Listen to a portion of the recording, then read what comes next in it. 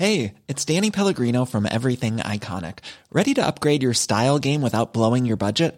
Check out Quince. They've got all the good stuff, shirts and polos, activewear, and fine leather goods, all at 50 to 80% less than other high-end brands. And the best part?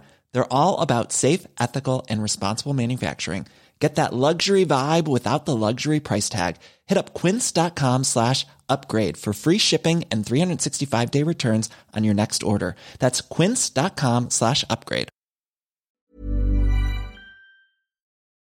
Did you know that you can explore the foundations of classical education with a dynamic online community?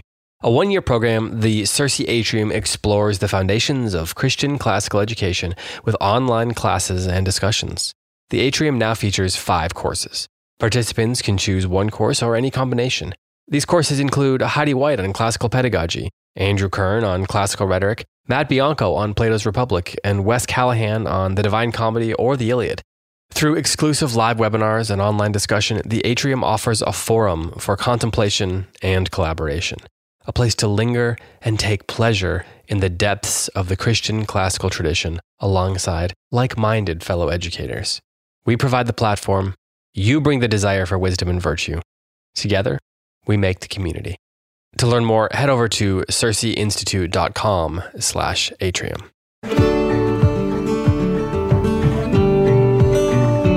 Welcome back to the Way to Fatherhood podcast. This is your host, Brian Phillips. Thank you for joining me for another episode. In this season, the overall focus is on dads and the women in our lives. That is our wives and daughters, of course.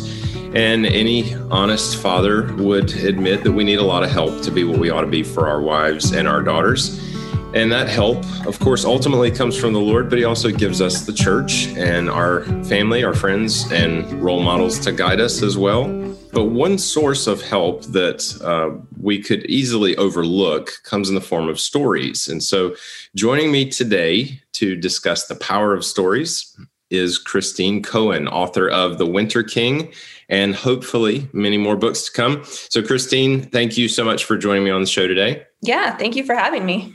My family and I just finished listening to the audio version of The Winter King and loved it. So thank you for that. It came out in late 2019, back when the world was somewhat normal. Or, well, maybe it wasn't. It just felt a little bit more normal to us. And the book's been very successful so far as a finalist for the 2020 Christie Award for Young Adult Books. It's garnered very high praise from Nate Wilson, who's one of our favorite writers in our household anyway. And my family loved it. So this was your debut novel. So what is it like to have that kind of reception right out of the gate? Yeah, well, I mean, it's been really encouraging, of course, because I started seriously writing probably 10 years ago. And there were so many ups and downs in the last 10 years. I signed with a New York agent for a while. We failed to sell my book in New York. I ended up firing my agent. I wrote and threw out a couple other books, so you can start to doubt yourself and whether this is what God wants you to be doing with your time. During the last 10 years, my husband and I have had 3 kids, and I have to devote a lot of time to writing. And so I had conversations with my husband about should I keep trying? Should I give this up? Is this not what I'm supposed to be doing? So it was really encouraging to have it be received so well. When I wrote it, and even up to the point when it was published with Canon, I didn't really know what to expect. I guess I didn't know if anyone outside of my friend group would read it, or maybe friends of friends, or, maybe my aunts would recommend it to their friends to buy for their nieces, but I've really been thrilled to see it making the rounds and getting out there. And every time I get a letter or a social media message or something telling me that they liked my book, it's like Christmas. I just am so thankful for that. And part of, I think the thing too, is that when you write a novel or any book, I would imagine, by the time you turn it into your editor and you wash your hands of it, you're so sick of it. Right. Yeah. It no longer holds any surprise. I knew all the twists and turns, and I just assumed that everyone else would see them coming too. So I just sort of thought, well, here you go. I'm sorry, world. And then it started spreading and getting out there. And what's so neat about it too is that when people love a story, they recommend it to other people. And so that organic word of mouth spread is really fantastic. I'm really thankful for it. Yeah. And of course, I mean, writing is hard, so yes. By the time you're done, and I don't know that it matters whether it's a novel, fiction or nonfiction, or by the time you're done, you just, all right, I hate this, or yes. I'm tired of dealing with this, take it off my hands. I don't, Yeah, that was really how I felt. Was I thought, well, I've done the best I can. I don't love it anymore. Here you go. I think I'm glad that you said that too, because I don't know if anyone listening, has had that experience, or if you're interested in writing or your children are interested in writing, but that's a very valuable lesson, is that I think people like the idea of having written a book. Yes. Which is very different from enjoying writing a book. Mm-hmm. And it's very hard work. In fact, I think it was Nate Wilson that I heard say once that writer is still one of the most sought after, desired careers, and has been for a long time. But the thing that you have to do to separate yourself from 99% of those people is to actually write something. Yes. And finish it, because that is a big test. It's hard. So, I think there's a honeymoon stage that you go through when you start writing a novel. So you get this idea or concept in your head of what you want to write, and it looks really beautiful up there. Mm-hmm. And then when you go to put words on the page, it starts to come out like, your kid's idea of what an elephant looks like versus, a National Geographic shot of what an elephant looks like. And then, and a lot of people get to chapter 3 or 4 and they start to despair because they think, oh, this is not at all what I envisioned. And you really do have to work past that mentally and just think, I'm going to write this terribly first so that I can go back and make it better and make it look like the elephant I envisioned originally. But that is, and there's also this idea that writing should be fun, which, yes, it is a lot of fun a lot of the time, but it is still my job. And so that means there are days when I sit down and I don't want to write, and I do it anyway because it's my job. And that is something that I think a lot of people also don't realize, is like, it's not like I sit down and I'm like, I can't wait to write every single day. You really do have to put in the steps and the motions. Yeah. Well, so I want to talk a little bit about the process for you and how the story came about. But in case people are not familiar with the book, with The Winter King, and I know you've been asked to do this countless times, and you've already admitted that you're sick of the book, you hate it, you're just glad it's done. But give us sort of the Reader's Digest version. Tell us about the book. Obviously, I know you don't want to spoil it, but tell us about The Winter King.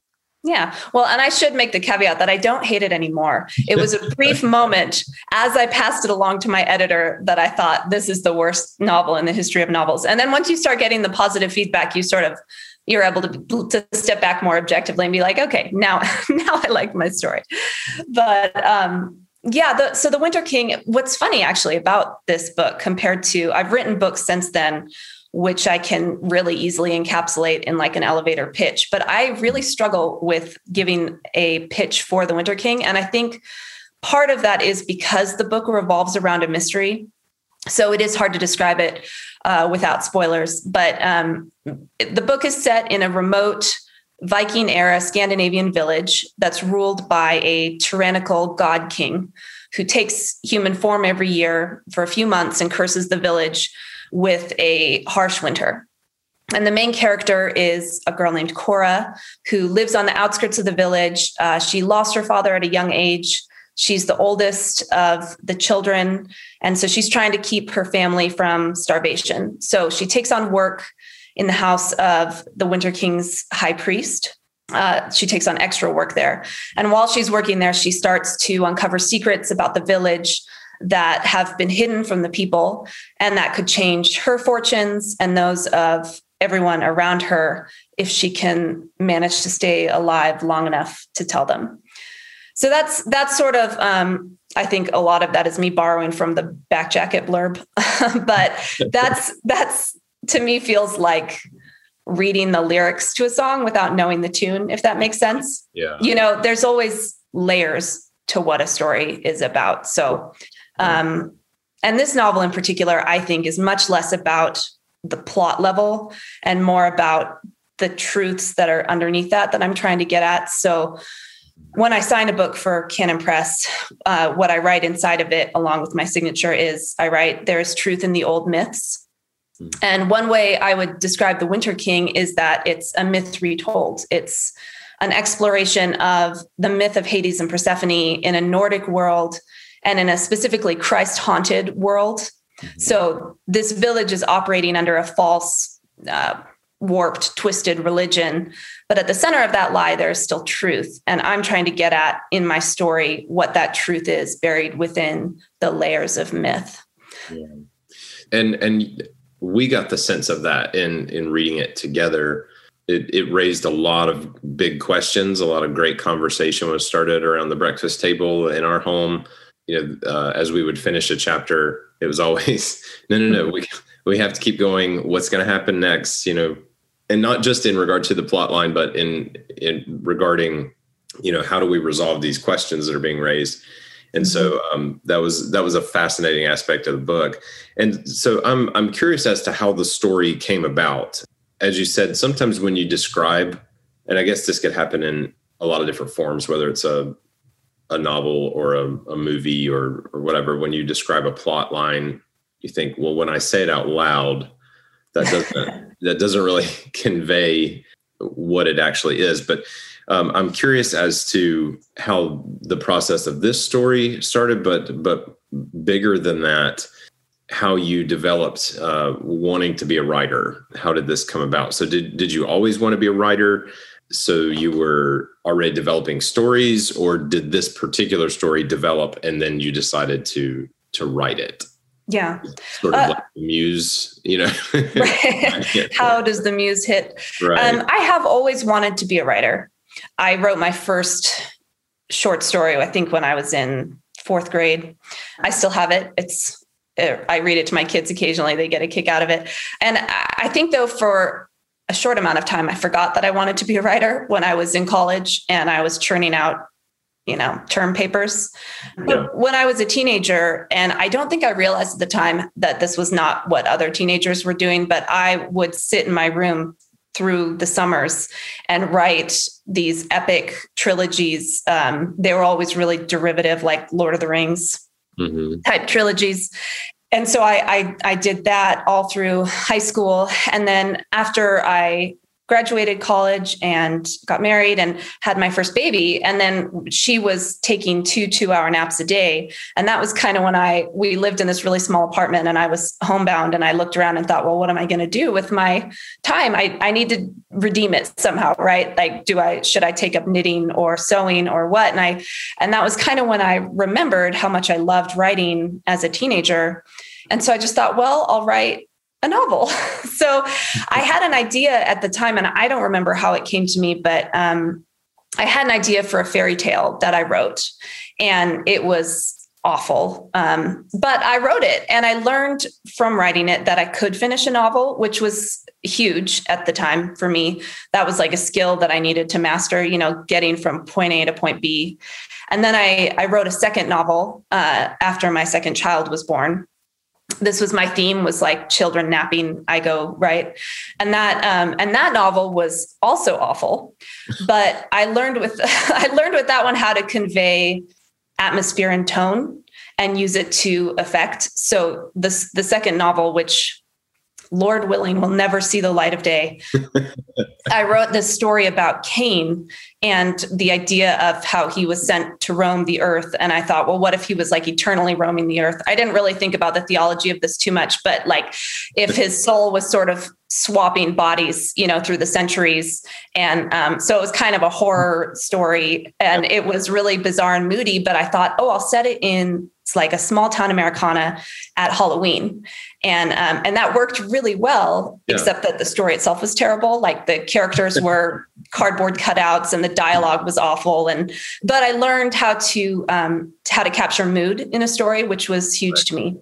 So I learned some really great lessons with both of those novels, and I threw them away. And then what always happens to me is if I go long enough, it's like an itch that I have to scratch. And I started thinking, okay, I need to write something else. I'm getting that itch. I was pregnant with my third child, and I started getting the ideas for the Winter Kings. So I found that the way my creative process works is that I get these ideas kind of in bits and pieces, and I have to be careful not to scare them. So I try not to look directly at these ideas as they come into my mind. And I sort of just let them simmer in the back of my head. But it's sort of like holding balloons for me. I have to collect a certain amount of balloons before I can take off with the story. And so what happened was I had recently reread Till We Have Faces. And if your listeners have read it, if you've read it, you'll know that one's like huge on the mood level. Like it feels just very dark and heavy. And I loved that. And so I thought, I want to write that. It feels like a myth, like the sort of old myths. And of course, that's what Lewis was trying to do with that story. So I knew I wanted to do something like that. And then the next thing that happened was I was thinking about the phrase winter is coming. And I was thinking about how neat that would be if that thing winter was a person. If the idea of winter coming was a fear that collectively people had because someone was coming to curse them with winter. And originally I had thought of it sort of more like a white witch, a female antagonist, but that switched along the way.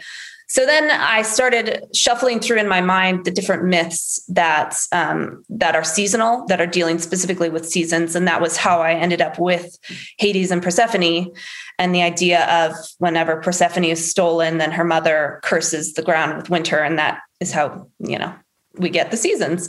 And so once I had those ideas and I knew I wanted a female protagonist and I knew I wanted her to be the one who is uncovering secrets, that was really when I finally had enough balloons that I could take off.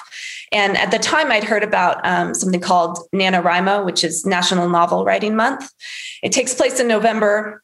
It's an online writing community, and you can be as plugged into it as you want, but basically you just commit to writing a novel in 1 month. And I guess I thought to myself, I have 3 small children. Why not do that? So I did. I sat down and I pounded it out. When I first wrote it, I think it was only about 45,000 words. And I think in the final form, it's more like 60, 65. So it was really a skeletal first draft.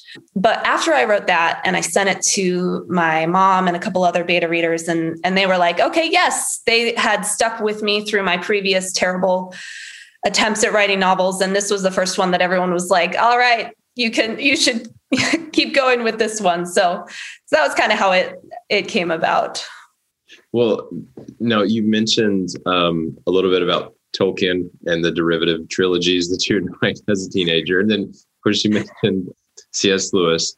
But what other literary influences have you had? Do you have favorite writers that have sort of affected your own approach to writing or your style? Yeah. I also, around the time I think that I was reading Lewis, or particularly Till We Have Faces, I also got into Megan Whalen Turner. She wrote the Thief series. Okay. And I loved, again, the mood in that series and the way that it felt like a world that was almost ours, but it was like one step away. So there are still like the pagan gods in her story, but it still feels like a sort of Western mythological setting. And in addition, as a teen, I loved Diana Wynne Jones because so she's written prodigiously, but even though she wasn't a Christian, she sat under Lewis and Tolkien in college. So she just couldn't help but sound Christian in her stories. Like, I don't think she meant to, but it just seeped out anyway. So, I mean, she wrote one of her books, I think it's called Fire and Hemlock. She wrote using the structure of T.S. Eliot's four quartets as like the skeleton for the book. So she's absolutely brilliant. And what I loved about her stories is, again, she had these spunky female protagonists. She had these worlds that felt almost like ours, but with almost as if the magic had just sort of seeped up from below ground a little bit more. I loved that about her. I read Terry Pratchett a lot, his Tiffany Aching series in particular from Discworld, again, because I'd found a female character that, teen Christine just loved and enjoyed. And then I also loved Lloyd Alexander. I read through his Purdain trilogy many times. And I loved the Welsh mythology of that book. And particularly I loved Eilenwy because, again, I could relate to her. So those were kind of the when I was thinking about novels for kids, those were the ones that I loved and that I wanted to write kind of in the vein of. And then here's my plug for New St. Andrews College, where I went. I read so much when I was there, which I think is hugely helpful for any writer, because if you want to write interesting things, you need to know a lot about a lot of different, genres and topics. And I took a class from Douglas Wilson on René Girard and his idea of the scapegoat. And I found that so fascinating. And so in particular, he talks about the way cultures use scapegoats and the way that the ancient cultures would, be looking for someone to expiate their sins, to get them out of whatever drought or plague or whatever had taken over the village.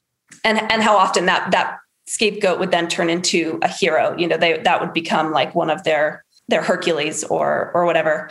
And I remember I was so fascinated with the idea of that herd mentality and whole villages kind of being sucked into a lie together and going along with these steps together. And so I wanted to explore that also in The Winter King. So you see that with the village and the way that they willingly will accept something even as awful as human sacrifice because of this mythos that they have. And more recently, I'm a big fan of Leif Enger. I will read anything he writes because he's really a master on the prose level. And I love Marilyn Robinson for her characters and how realistic they are. So I try to read outside of just children's fiction as well. Well, you've mentioned a good bit about female protagonists. And so my wife and I have two daughters. And one of the things I noticed as we all went through The Winter King together was the effect that the story had on them. They love great stories, but our girls were particularly hooked with The Winter King. And I tend to think it was the simple fact that the main character, simple but significant fact that Cora was the main protagonist. So why do you think it's important to have these strong female protagonists in stories? Yeah, well, despite the fact that I've used the phrase strong female protagonist multiple times since talking to you, I do kind of shy away from it in terms of when I describe The Winter King, only because there isn't really a reciprocal, right? We don't talk about books with strong male protagonists. Yeah. And so when people use that phrase, I think they often have a specific agenda attached to it that I don't want attached to my books, if that makes sense. Yeah. But I do think that as the children's fiction genre has grown since the explosion of the Harry Potter series, that sort of carved out this space for best-selling middle grade and young adult books. There have been an awful lot of good books with boys as the main characters or animals as the main characters. Mm-hmm. But having girls get those same great character arcs, great adventure stories, that's been slower to come. And I do agree. I think that it's very important, as evidenced by how much I searched through literature as a teen for those types of books. And I do think that it's changed recently, but unfortunately in the young adult genre, particularly, it's changed to being what we might call the strong female protagonist trope, where it's the woman brandishing the swords, doing everything the man can do, only better. The men are usually marshmallow props. It's like really unrealistic, and it's just not that enjoyable to read. So it's gotten really grimdark in that young adult category for girls. And obviously that's not what I wanted to write. But I think that, I mean, if we look at scripture, we have this amazing and diverse cast of women in the Bible who are having adventures, who are the protagonists in the story. You have Ruth and Esther and Sarah. And as a Christian mother, I should be pointing my daughters to these women. Right. And one of the lines I think about a lot in scripture is in 1 Peter, when he says, this is the way the holy women of the past who put their hope in God used to adorn themselves, submitting to their husbands, like Sarah, who called Abraham Lord, and whose daughters you are if you do what is right and you don't give way to fear. And I think that that's so important, particularly for women, for girls, is like there are many ways that we can give in to fear, and we're called not to do that. And I want to find books for my girls and write books with female characters who are brave. And so, I don't necessarily want to say like, buy my book because it has a strong female character. I hope people want to read it because it's a book that glorifies God, where the characters are brave, or if they're not brave at the beginning, hopefully they learn to be brave by the end. You know, they're going to be, I want them to be well-rounded, three-dimensional, active protagonists like the women in the Bible who make mistakes and learn from them and have these character arcs. So now you have another book coming, right? Yes.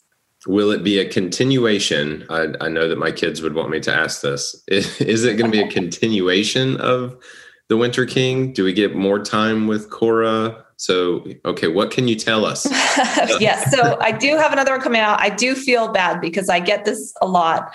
And unfortunately, it is not a sequel to The Winter King. So for right now, at least, I feel like I closed the door on that particular chapter with Cora and Peter and everyone. But maybe down the road, I will feel the need to write another story in that world. I don't ever really want to leave it because despite how bleak it was at the start, it really is a world that I enjoyed creating. And so possibly down the road, I will get an idea for it. But this next one it's a pretty big jump in terms of the feel of it, I think. So instead of, it's not so much a myth. And I feel like many readers will be pleased to know that it is not quite as heavy initially, at least, as The Winter King was. So I know that I was asking a lot of my readers with The Winter King in terms of, stick with me. Things are going to get lighter and there's light at the end of the tunnel. This one, I wanted to feel more like a fairy tale. So it has more magic in it that feels kind of like a throwaway. It's not, it doesn't have that same sort of untouchable feel that the magic in The Winter King has, but it's still just one step removed from our world. So for this one, the balloons I was working with, to go back to that analogy, I was thinking of Jonathan Strange and Mr. Norrell, which is a fantastic, what'd you say? I said, yes. Yes. I love that book. Oh, good. So usually when I throw that book out there, I either get the blank stares or I get people who are like, I loved it. Yeah, it's one of my favorites. So I read it a couple years ago and I thought that I want to write that for the young adult genre. So I knew I wanted to write that. I was working off of Twelfth Night is one of my favorite of the Shakespearean plays. I love the girl just disguised as a boy idea. And so I wanted to work with that. And then I wanted to find a setting. And so I ended up with Venice, which I'm thrilled that I stumbled upon that because there's just so many themes you can play with Venice. There's the water and the moon and the idea of lunacy and things not being as they seem, which again plays into Twelfth Night. So for this one, this is an easier elevator pitch for me. It's the story of a girl who on her 16th birthday, and for reasons I will keep secret for now, runs away from her life of ballrooms and ball gowns and disguises herself as a boy and becomes the apprentice of the most infamous magician in Venice. So that is the quick pitch for it. It's a lot of fun. I really I enjoyed it. It feels, when I think of how it feels, it's a lot more colorful than The Winter King. And it is just very, very different, but hopefully still something that people will enjoy. That's great. Looking forward to it. And I hope that the enjoyment continues further in this one so that when you hand it off, you're right. Wouldn't that be nice? Maybe when I get to the end, Right. You know what it is? It's the line edits that kill me. When I get to the point where I'm debating between words in a particular paragraph and whether to switch them, it's like staring at, at something for too long when your eyes just start to cross and you're like, I don't know. I don't care. I washed my hands of it. So I haven't done the line edits yet for this next book. So Okay. We'll see. Well, you'll make it through. We're looking forward to it. Now, we have to note before leaving, of course, that The Winter King is available from Canon Press and anywhere else that you buy good books. And it's also available as an audiobook from Audible. So make sure and get a copy of that. And then keep your eyes open for the next book by Christine Cohen. Christine, thanks so much for joining me on this episode. It's been wonderful talking with you about this. Yeah, thanks for having me. Really appreciate it. All right. Well, thanks to all of you for tuning in to this episode of The Way to Fatherhood. Until next time, I'm your host, Brian Phillips, signing off, and we'll talk to you again soon.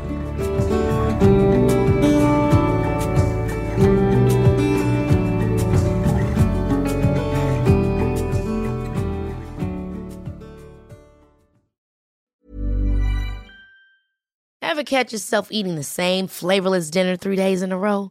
Dreaming of something better? Well, HelloFresh is your guilt-free dream come true, baby. It's me, Keke Palmer. Let's wake up those taste buds with hot, juicy pecan-crusted chicken or garlic butter shrimp scampi. Hello Fresh. Stop dreaming of all the delicious possibilities and dig in at HelloFresh.com. Let's get this dinner party started.